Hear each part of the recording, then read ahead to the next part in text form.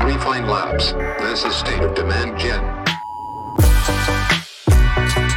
What's up, everyone? Really great to have you here. Excited to get into this topic specifically. The title is The Catch-22 of Attribution and How B2B Marketers Should Respond.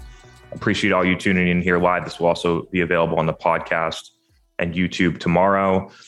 To get it started, what I want to try and communicate is we've all been there, right? So we've all been in a place where we were challenged by attribution. Tom and I included. My time when I was challenged by attribution ended around 2016, 17 when I started to figure these things out.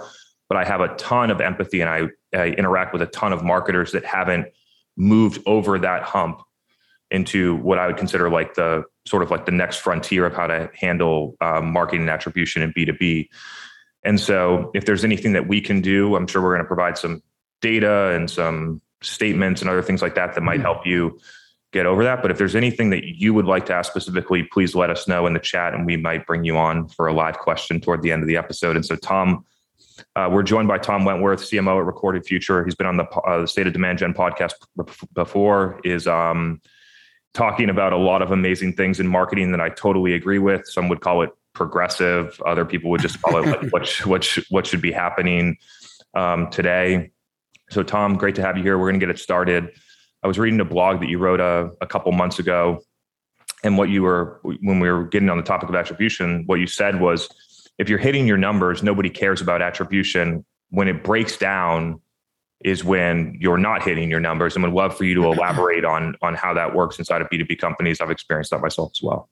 Yeah, Mike. So thanks for having me. This is a pretty cool experience. I'm a little bit intimidated, not going to lie, but I have a really fancy mic, so that should cover up for my my intimidation, I think. My first negative experience with attribution was a couple of jobs ago, where literally we would fight marketing, sales, and partner over who sourced deals, because it would have impacts on firing. It would have impacts on investment. It became what I call this Hunger Games situation, where you would literally have to do Salesforce forensic accounting to try to get to what was a source. And, the partner team in my case had this ability to basically trump anything, because the minute a partner team person said, well, I brought this deal, no matter what the data said, partner team got credit for it. And it created this incredibly awful dynamic among the go-to-market team. And I've since vowed to never, ever let that happen again, to be in a situation where the business is going well, but you have this situation where teams are fighting for credit, unnaturally creating unnatural tension in the business, and everyone ended up hating each other over this silly topic of attribution. It was crazy. Totally. And so let's talk through what happens when you're not hitting your goals, because that's where it starts to lean into the investment, right? So you're not hitting your goals. So executives get in a boardroom and they're saying, where's everything going wrong? Let's look at the data. Yeah. Right. And so then they're like, let's go look at the data. And then they go and look at all the data, and then they make decisions on how to make investments, what teams to continue to scale, what activities to stop doing based on attribution data, which we all know is incredibly incomplete. Yeah. You and I both agree on this. I blame marketing automation vendors, because marketing automation vendors told us to have a seat at the revenue table. We needed to prove down to the dollar the impact that we're having, which of course sounds great. But the reality is the only way that you can do that, especially given the limitations of modern attribution, is to do specific types of investments that are easy to prove, that may or may not be the things that should earn you a seat at that proverbial revenue table. So I remember falling in love with what HubSpot would write about or what Marketo would write about. And I would do all of those things to earn my seat.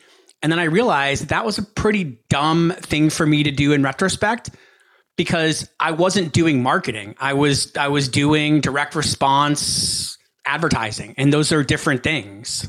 Mm-hmm. And just contact acquisition in order to get first touch attribution in order to, at some point, if that deal closes, that you have the first touch, right? That kind of leads into the next point that I wanted to go through, which is I see this mistake a ton, which is, and you sort of led into it, which is that marketers get so focused on tracking stuff that they lose sight of whether or not things are actually driving revenue, whether they're actually working. A lot of marketers never even look at revenue. Their success KPI is leads. And the second point of this is that if you're so obsessed with tracking things, it eliminates this whole suite of marketing activities that you could do that actually drive the best results. Yeah. Right. And that was my number one failure as a CMO a couple of jobs ago was I took that short-term view of, we used to have a whiteboard with a picture of a thermometer on it. And it would, we'd set the goal to be our leads target. And we would like fill in the thermometer with leads as we generate them. And we'd celebrate if we hit it. And then the sales reps would come over and say, we had a terrible quarter. Our pipeline sucks. Here you are celebrating the green thermometer when the business isn't growing as fast as we wanted to. And by taking a short-term view of the business, I actually hurt the business in the long term. And I think this company I was at would have gone public had I taken a longer view picture of marketing. I was so obsessed with the short term, it was negative to the business. Mm-hmm. I've been there as well, not in a CMO seat, but been there as a marketing manager or director of marketing in a very short-term lens as well. So I understand that a lot. Considering attribution, I've been talking about a topic a lot recently that a lot of people have responded well to that is called the dark funnel. A lot of people that are talking about the dark funnel are intent data providers in order to give that. But I look at it in a much different way for marketers, which is that there are tons of places where buyers are discovering, researching, and purchasing products that your attribution software will never track. Yeah. Communities, text messages, phone calls, DMs, like that all is put into the word of mouth category, but also podcasts, organic social, paid social that doesn't have direct response conversions, third-party events, PR firms that are earned, like PR that's earned. I could go on for a very long time about all the things that attribution software isn't going to track. And so I'm encouraging marketers to sort of think about attribution in two different ways, where you have the multi-touch attribution software, which is going to favor lower funnel direct response channels like mainly Google, review sites, affiliates, aggregators, things like that. And you need a different measurement mechanism for a lot of the things that you and I like to do that we believe drive way more impact. I think that we're seeing that in both of our businesses. And so I'd love to hear, maybe I'll just let you go on that one, then I got to follow up. So we do attribution the same way that most people do. We do first touch, last touch, weighted. We look at it. It's data that's useful inside marketing. I don't necessarily represent that data outside of marketing because I don't think it particularly matters that much. But when you obsess over attribution, again, you're going to overweight tactics that are easy to attribute, things you can put UTM codes on top of. For example, I work in cybersecurity, so it's a bit unfair for those of you that have never been in cybersecurity before. The great part about being in this market is that you're able to get top tier media coverage if you have something unique to say. So as an example, today, my company was covered in Washington Post, Wall Street Journal, and potentially New York Times in literally a single day, which is crazy. But the thing that we did that I thought was really interesting is we built a news site focused just on the cybersecurity market. We hired the best reporters in cybersecurity, and we have them working on this media property called The Record. And I legitimately have no direct way of doing attribution. I've got 4 people writing stories. I know what my traffic is. I know that when we publish stories that we can get as much as 30, 40,000 page views on one story.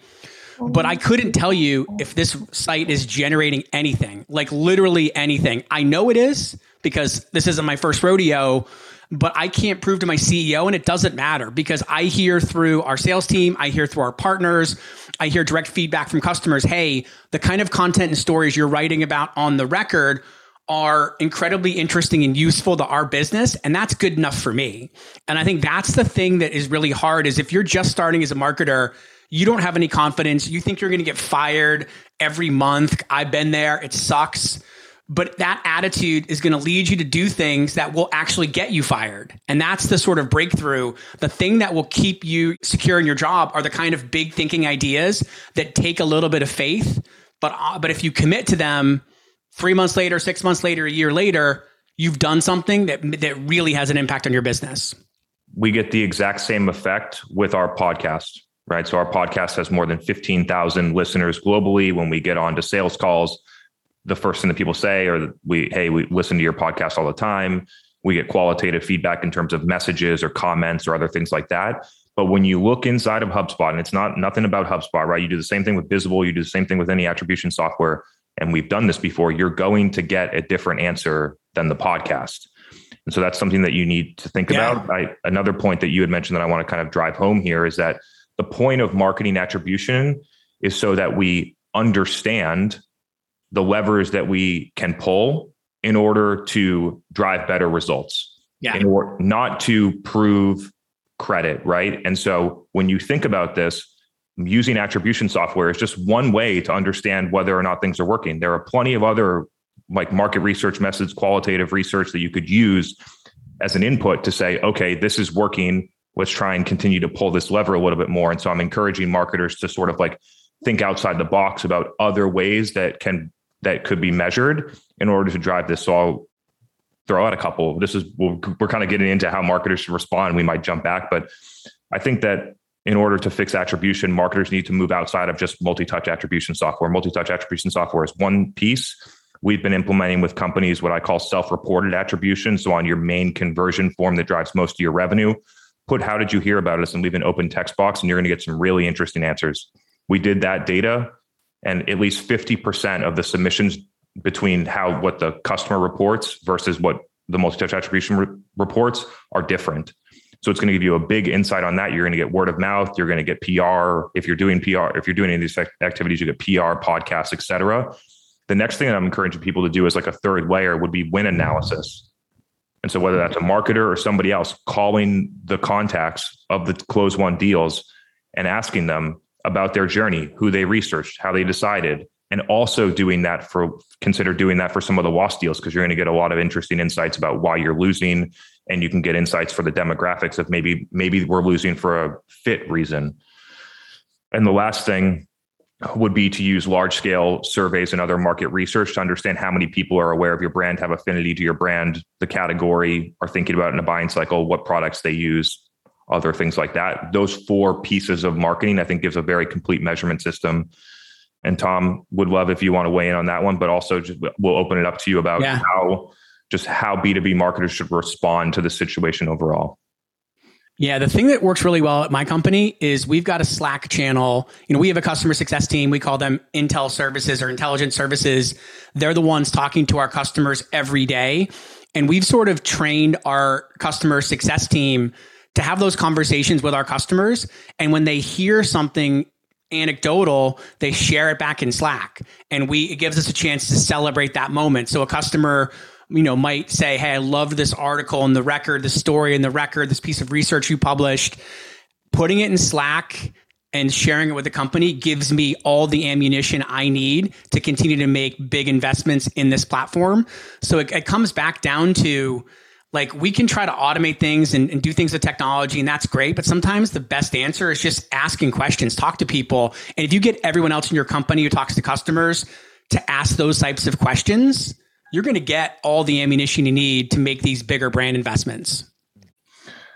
And so you've been at a lot of different companies at an executive level. So would love to understand your honest point of view about how this works at the board level, in the boardroom, from an attribution standpoint. Because my just like anecdotal understanding about interacting with a ton of executives is that some CMOs get it, a lot of them don't. And most, I would say, executives don't. Yeah. So Recorded Future, we're owned by Insight Partners, a pretty well-known, large private equity company. They have a standard methodology with which they look at portfolio companies. They have a standard funnel that they ask all of their portfolio companies to fill data into. So I do that.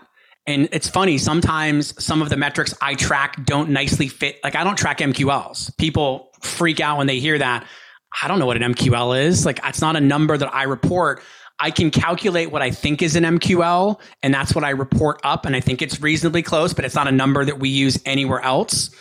So I do have to provide metrics, classic funnel metrics, but they're not how I operationally run the day-to-day of my marketing team. And I've found, again, back to my learning lessons the hard way, when I obsessed on the funnel, it didn't work out. When I didn't obsess in the funnel and just invested in what I thought made sense, the funnel took care of itself. At the end of the day, the metric that my team is really gold on is qualified pipeline creation. I don't, it doesn't matter how many webinars we run or how many MQLs we generate. It is literally, are we creating qualified pipeline? If that is happening, I'm good. Would love to go one layer deeper on the measuring qualified pipeline. How do you attribute it to marketing? And we do that. And the number right now, not that I look at this obsessively or not, but the number right now is 61%, which is pretty interesting for an enterprise software company with a high, 5-figure average sales price. We are able to source 61% first touch attribution. So literally looking at how someone got into our database. It's pretty incredible. I'm used to that number being closer to 20% in enterprise. So that's cool. It also makes it easier to be a CMO when you have a number like that. So we look at qualified pipeline creation, and I look at how much of that comes from things that marketing first touch sourced. But at the end of the day, whether the number is 61% or 21%, as long as the engine's working, I'm still going to feel good about it. 100%. One thing that I was thinking, this kind of goes back to the original statement about people sort of fighting over credit, is one thing that I implemented in starting around 2018 was, instead of calling it marketing sourced and sales sourced, I just look at it from the buyer's perspective. So the buyer coming inbound to us, or are we going outbound to them, which sort of takes that part away from it. So I would be interested to hear if that's something that you adopt or what you think about it. Yeah. It's never, first touch attribution, the real thing we deal with is, marketing brings someone into our database, but are they cold or not? A demo request is a different type of interaction than as somebody who consumed content 3 years ago, and we just happen to resurface through a BDR outbound conversation. So that's why it's never black and white. What is more important, I think, is keeping the rules the same over a long period of time so you can see trends. One of the other mistakes I've made that I would encourage you guys never to make ever again is to start changing goals and numbers, because then you never have a way to look quarter over quarter, month over month at how things are doing without having a key. Oh, I made this change here. We changed our MQL definition here. That stuff becomes impossible to look at over a long period of time. But for me, it's more important just to know, as long as we don't change the definition, I know quarter over quarter how things are adjusting. And frankly, for my business, I want marketing to source less. 61% is not healthy. We'd love more business to come through other sources like our channel partners, and we've got a bunch of efforts to do that. So, we just want to make sure that we can follow it consistently quarter over quarter. Let's talk about influenced revenue. It hasn't been mentioned here. I think a lot of people that are listening to this recognize that I'm not a huge fan of that metric, but would love to understand your thoughts on it and whether or not you're using it at your business right now, or if you have in the past. Yeah, we use influence. So we look at first touch, last touch, and then equally weighted across every touch. So the classic, just divide it by, if there are 5 campaigns that influence something, divide, and it was $100,000 deal, then every campaign gets $20,000 worth of attribution credit. So we look at that. It's predominantly a marketing thing. So our field marketing team can look at an event they ran and get some sense of whether or not it was a good event or not. So I'm not saying attribution isn't useful. It certainly is. And we use attribution. It's just not the board metric that people make it out to be. It's not even really a CEO metric that people make it out to be. It's a way for marketing teams to know what is and isn't having an impact. But yeah, we look at all 3 of those. I'm more of a first touch person because I think it's important to know how people are coming to you for the first time. And I am very skeptical of the multi-touch weighted attribution stuff, because I don't know how valuable it is to know that, we had 5 campaigns and I divided by 5 and I got $20,000 of credit. I'm not sure that tells me all that much. When you're seeing, when you're talking first touch, right, there's a lot of companies that are running in a first touch model is probably not operating the way that you operate. So I want to help people understand this, right? Because when most people have a first touch model, and I've been on a first touch model before, and this is exactly what I did because the metrics incentivize you to do it, is just to go out there and acquire as many contacts that you can attribute to marketing. Yes. And so how do you help people how do you get your team to not do that, because that's what the metric incentivizes you to do? Yeah, it's a good question. So in our first touch attribution is very simple. It's is the lead source a marketing lead source? Was it some sort of form fill, a list upload, a demo request, like whatever. So we do kind of classic syndication type programs to build a database. I think the fact that we don't report on MQLs makes it so there's not a ton of incentive just to load the database up with names. The fact that it's only qualified pipeline that we create matters. So you can do a program that generates 1,000 leads, but if those don't convert to qualified pipeline, it's not going to help anybody. So I think maybe in our case, it's the removal of the MQL as a metric that we care about that makes sure that even if we do campaigns focused on quantity of names, no one gets to celebrate it. Mm-hmm. Yeah. So at Refine Labs and at several companies that I've worked at before, the way that we do marketing is non-conversion based throughout most of the entire funnel until a high intent conversion. And so therefore, in a lot of cases, the first touch is a demo request, right? Because we're getting all of the work done in LinkedIn, podcast, all the other places where you're not going to get a touch of attribution and you haven't identified the contact. So would love to hear your thoughts about that. I recognize that most software companies out there right now would never implement this. It's too scary for them. They don't have enough leading metrics. Yeah. We convert. Our model is pretty classic. We generate interest and we convert the interest predominantly through our BDR team. So we spend a lot of time with our BDRs trying to understand what are the high intent marketing interactions that we should be focused on. So obviously demo requests are a high intent marketing interaction for us. A lot of our content is focused on educating people on how to do something. That is a high intent conversion for us. So I think one of the reasons why we do have a good relationship with our BDR team is that we're not saying, hey, follow up on these 10 MQLs. We're really trying to give them conversations that show a reasonable level of intent. We use some ABM software that helps us with intent a little bit. I know you've got some thoughts on that too, but they are not playing a quantity game. They're playing a quality game. And we do not like things like, are they following up with all of our leads is not something we talk about. Like that is not our expectation. Our expectation is when we generate something that is high intent, that our team will be thorough and rapid in follow-up, and they're fantastic at that. Mm-hmm. Just to clarify for everyone, I'm not against ABM software. However, the best use case that I'm seeing for ABM software right now is to do outbound sales with intent data. I'm not like, do you run marketing out of the ABM platform? We do some campaigns, but the real value of the platform, we use 6sense, and the real value of it for us is just being able to aggregate intent across an account, even with anonymous people, is really cool. So, that way, if somebody's doing research on our site, and partly my logic is I can take forms off my site. I want you reading our content. And a little secret is I do have our ABM tag on our media property, The Record.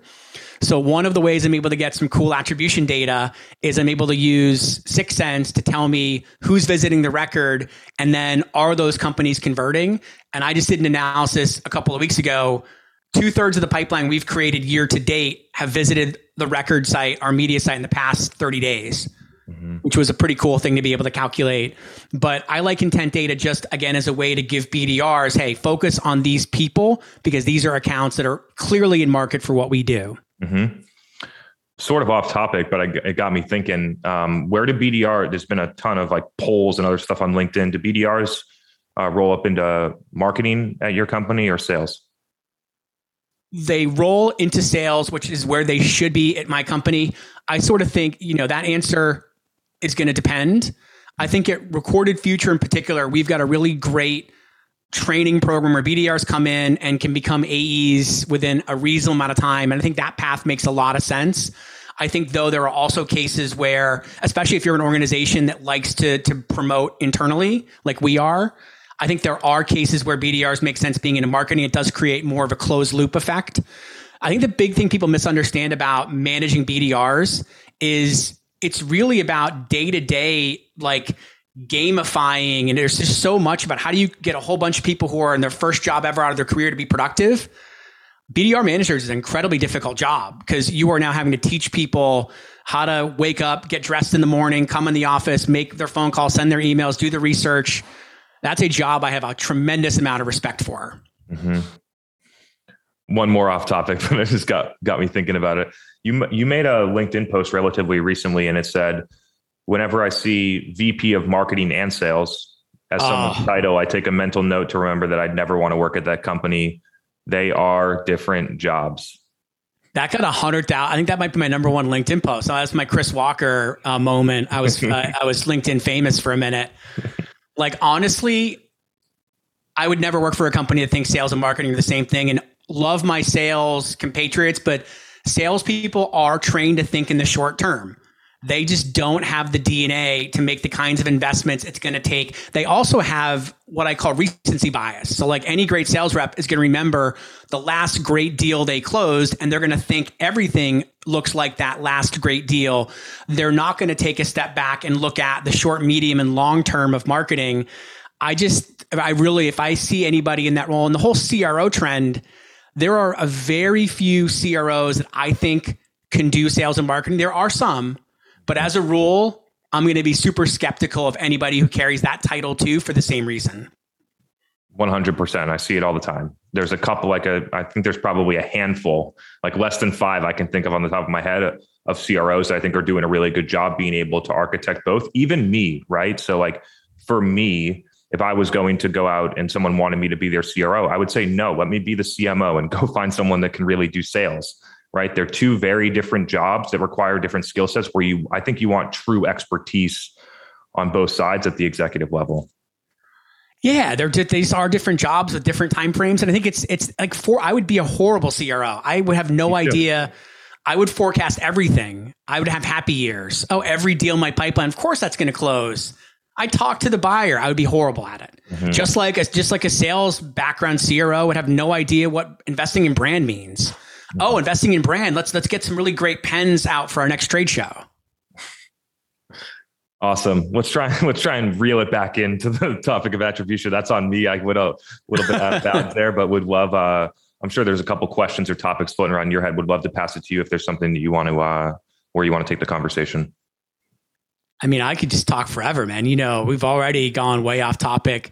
No, I think the number one thing for me is like, if you're, and it is the catch-22. It's the sort of subject of this whole thing is, on one hand, attribution proves your value and it's comfort to cling to the numbers because you can always go back to the numbers. But at some point, focusing just on attribution and numbers is not going to get you to where you need to be. And you won't be the kind of marketing leader that you aspire to be unless you can, blend it. Like in all my presentations, I talk about the short term, medium term, and long term of marketing. In the short term, I wake up every day thinking about pipeline creation. In the medium term, I think about, am I equipping my sales team to close opportunities? And in the long term, I'm thinking about, am I making the kind of brand investments that are going to make my life easier a year from now or 2 years from now or 3 years from now? Mm-hmm. If you don't do 3, it's going to be really hard to do number 1 and number 2. Yeah. And number 3 is where you get the explosive growth. Nobody should be confused here. Maybe there's one company out there that sells event management software on the first week that COVID happened that had Google ads do this for them. But for the most part, for most companies, the way that you get the explosive growth is on 3 with the recorded future or whatever that the record, our podcast. There's several other examples that I could point to. And so being able to handle the short and medium term in order to hit the goals that you have today, and while also setting up number 3, brand building, where you can in the future exceed goals, exceed targets in a huge way. I think that's what's really important. But it takes the hard part is if you're sitting on this Zoom, you're wondering, like, it's easy for you, Wentworth, fine. But like, I know what the pressure of hitting your numbers is. If your boss, if your CEO, if whoever you work for doesn't see the long-term side of this, I'm not saying you need to quit your company and find someplace that does, but then your job needs to be to educate your boss or your boss's boss or your boss's boss's boss on what successful companies do who think about the long term. but it's hard because, the natural reaction is, hey, look, I can't think about a year from now. I'm trying to hit this quarter. Mm-hmm.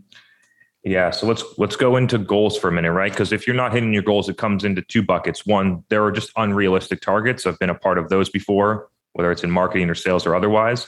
But the second part is that the goals are realistic and you're just not hitting them, right? So how do you look at both of them? I'll go through the unrealistic goals ones because I've handled this a lot, and a lot of companies that come and work with us and say, hey, we want to 5x our pipeline in 3 months. And I'm like, it's probably not going to happen. So I talk through it a lot. So I'll do it. When it comes to just trying to determine whether or not your goals are realistic, I use a combination of looking at historical performance data and then mapping that against some realistic projection over the next 6 to 12 months to understand whether or not it's realistic. So when I look at historicals, it's where is the revenue come through up to this point? How many deals are we winning a month? How much pipeline is needed in order to create that revenue? So what are the conversion rates? How much is it costing us to get a sales qualified opportunity? How much is it costing us to get a demo request blended? You can put those together and then you can map them against the goals, right? So if you map them against the goals, what you would find is we only have 25% of the budget needed to hit this if our channels scale linearly, which they most likely won't. So that those are some ways to map the historicals against the future using some type of investment and blended understanding. And that's where you can find an ally with the CFO. So if you're in an environment where your CEO isn't a big fan of marketing or doesn't get it or doesn't get the long-term perspective, put that spreadsheet together, reverse engineer the funnel, bring that math over to the CFO and say, hey, look, I need some support here. We just simply can't get to the crazy numbers we're being asked to hit without something unnatural happening. And that simple spreadsheet math can often be your best friend in getting you from unrealistic numbers, because you start looking at it and you start, all right, well, what if we did double conversion? What if scale did spend linearly? But these things are things that don't happen in the real world.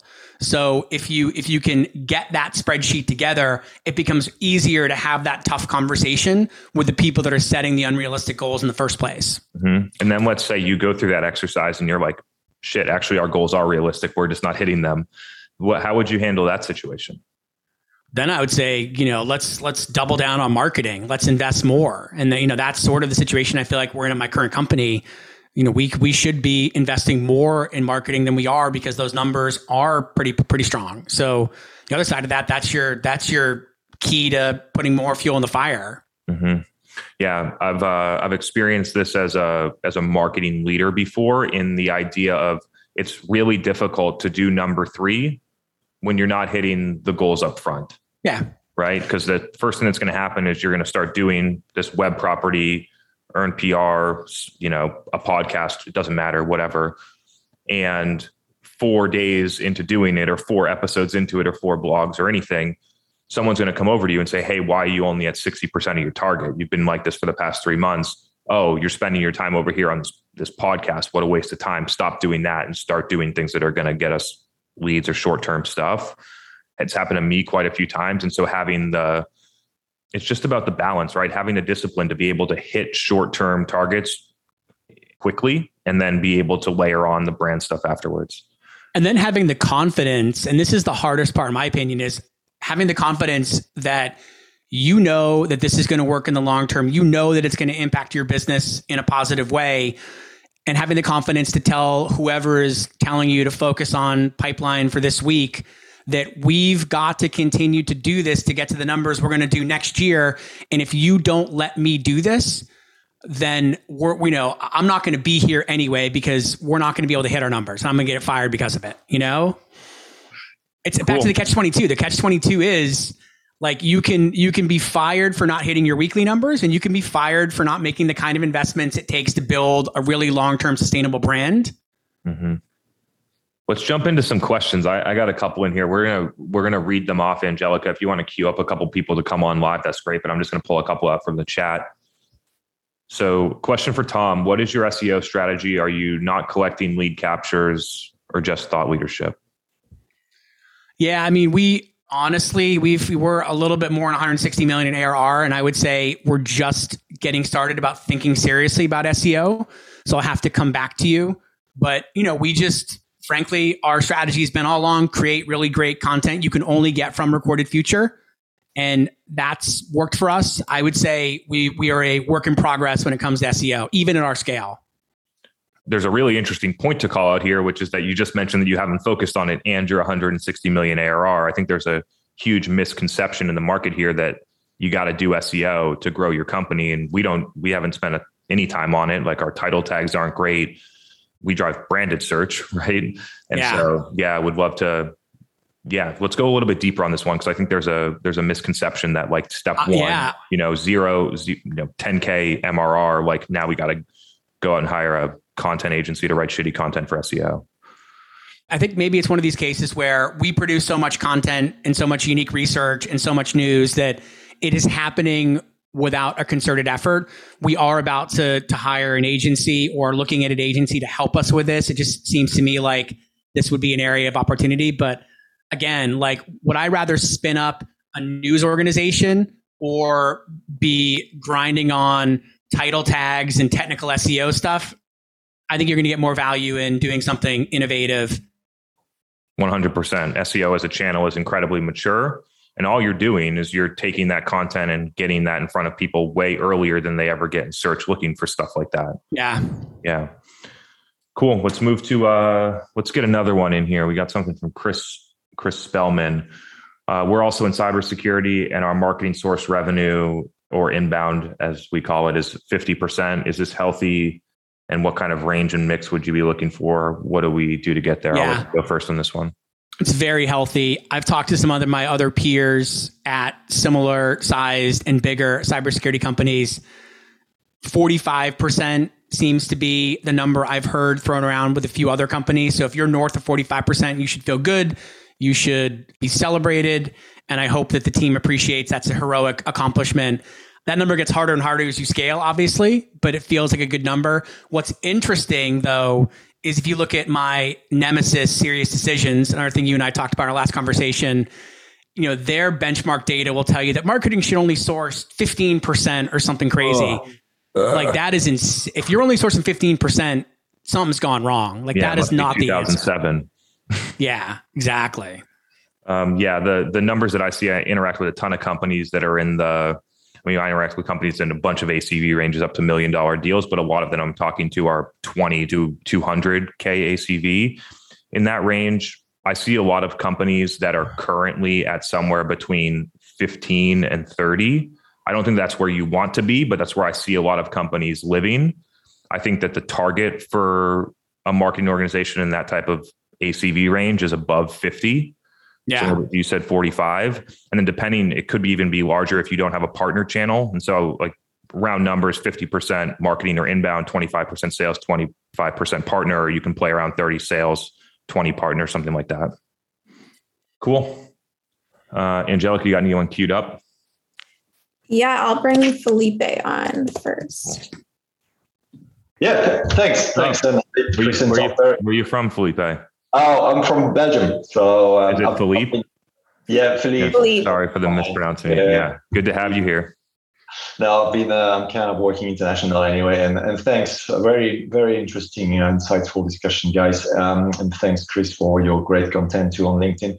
So on the last point, I have a comment. I think the percentage, absolutely, it looks very high, but I think we need to look at the ROI, cost per lead, inbound, outbound, etc., and the ROI on revenue. Because yes, you can reach 50%, but you can spend a lot of marketing on that.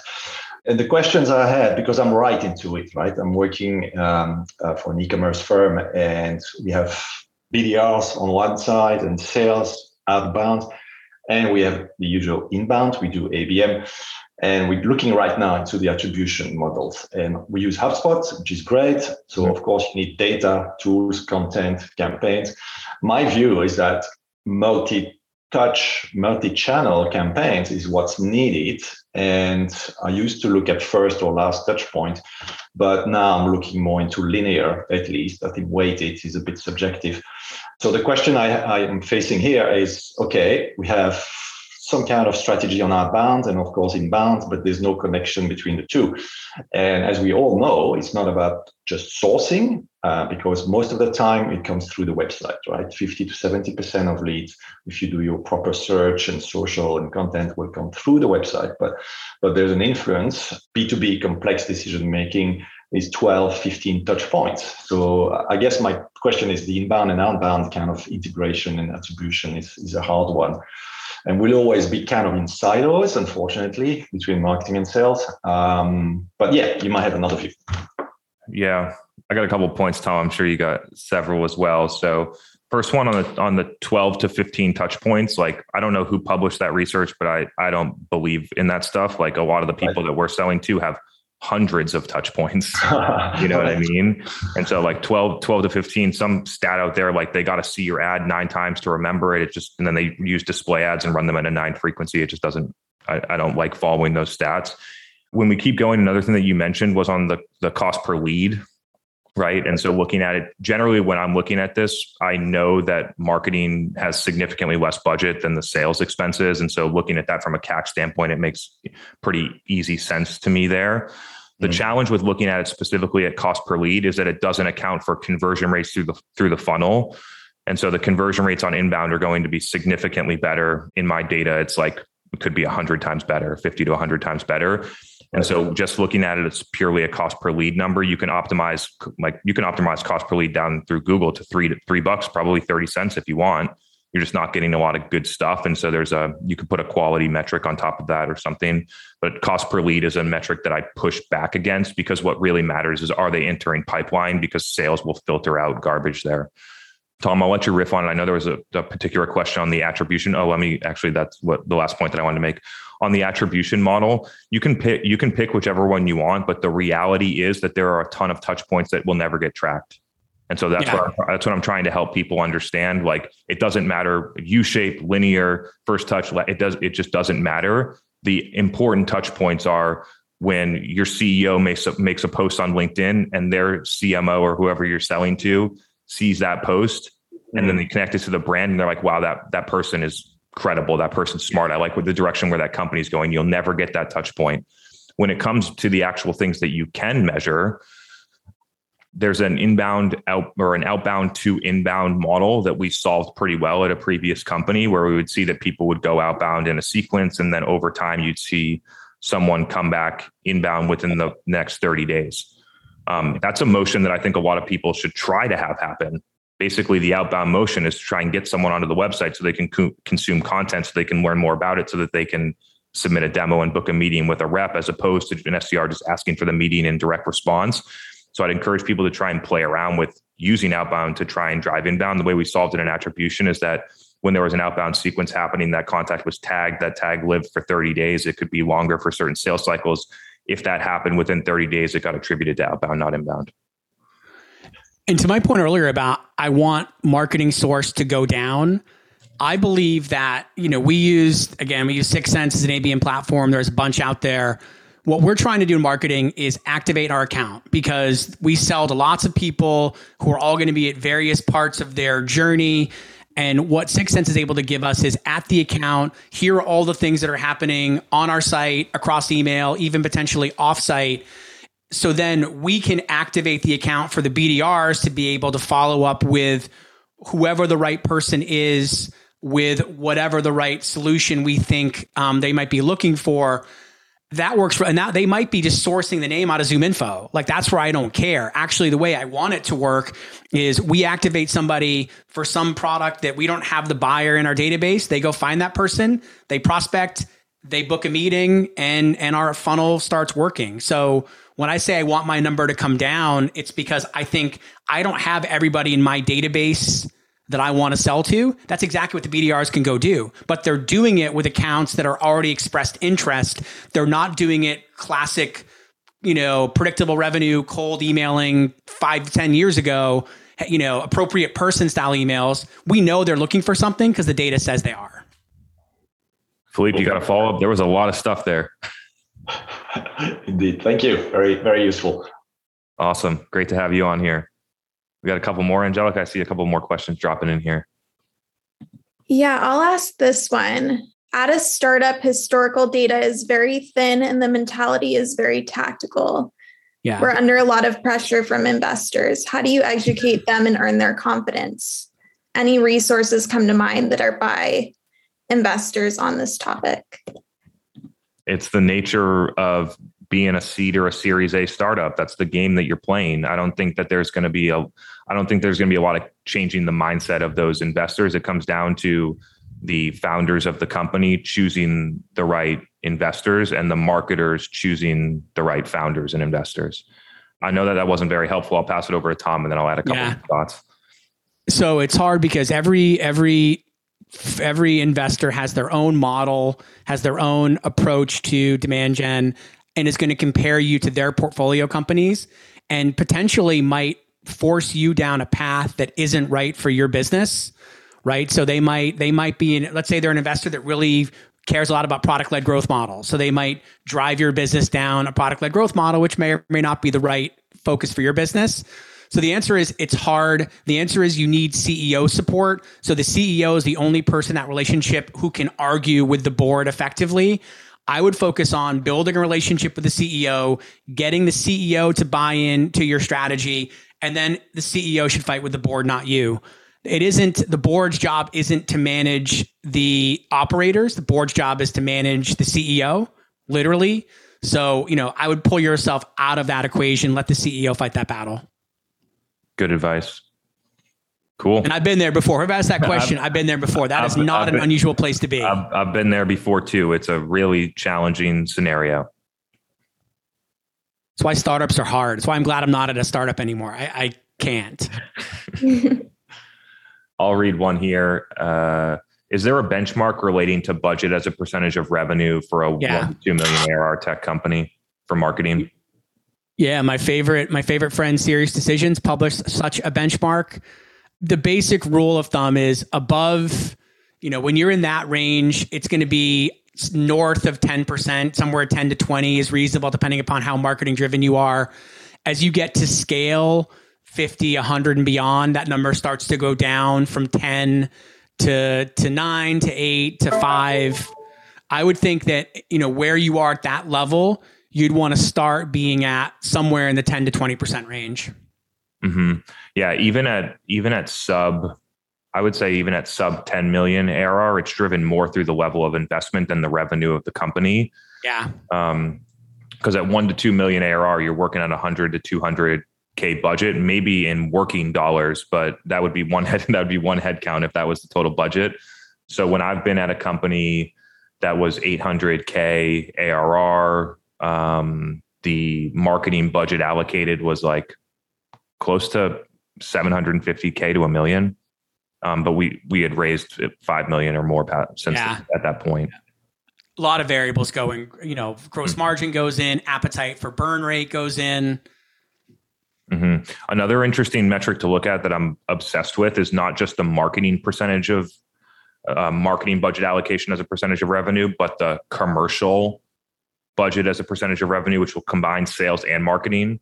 And so you look at that, a lot of people I've worked at companies where the sales and marketing expenses is more than the revenue of the company. Yep.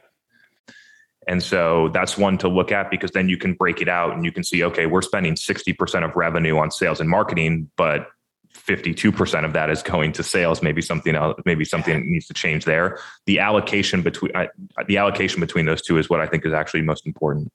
And you can get that number in S1. So when you see an S1 filing, your public companies, you can get sales and marketing as a percent of revenue. What you can't get is the marketing specific side of it.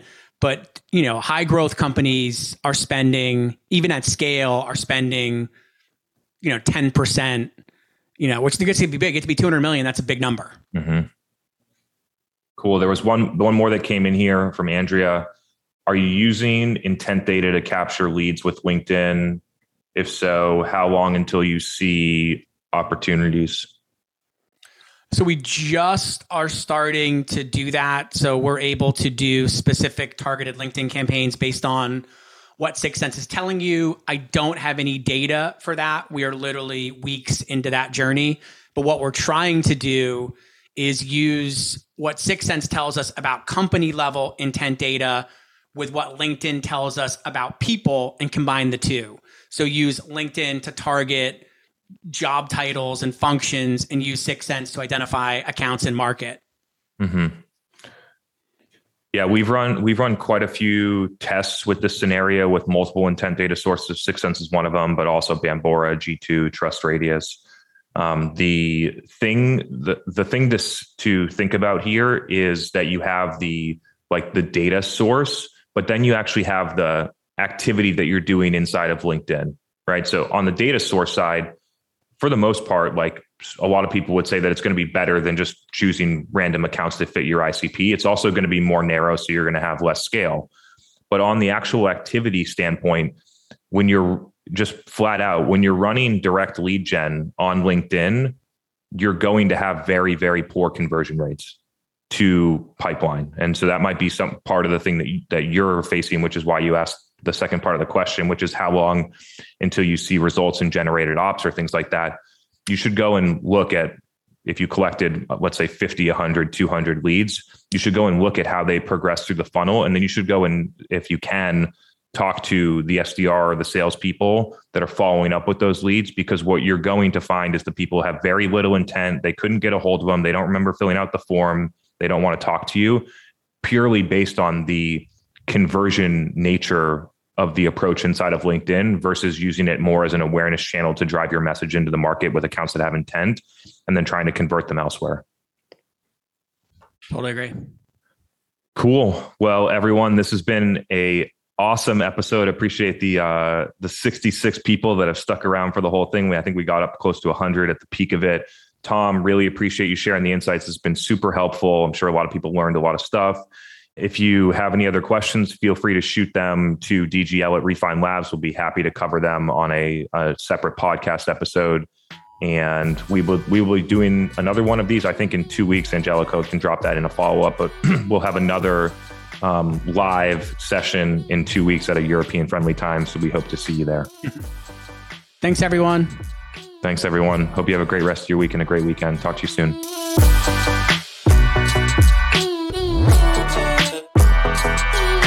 Hey, everyone. Thanks for checking out this episode of the State of Demand Gen podcast. You know, it's crazy to think that now more than 15,000 demand marketers, sales reps, product marketers, field marketers, CMOs, and everything in between are listening to this podcast and getting a ton of value out of it. And so if you've been listening to the podcast and you've been getting value out of it, I would really, really, really appreciate if you could leave a rating in the podcast section. It would mean a lot to me. Thank you, and see you for the next episode.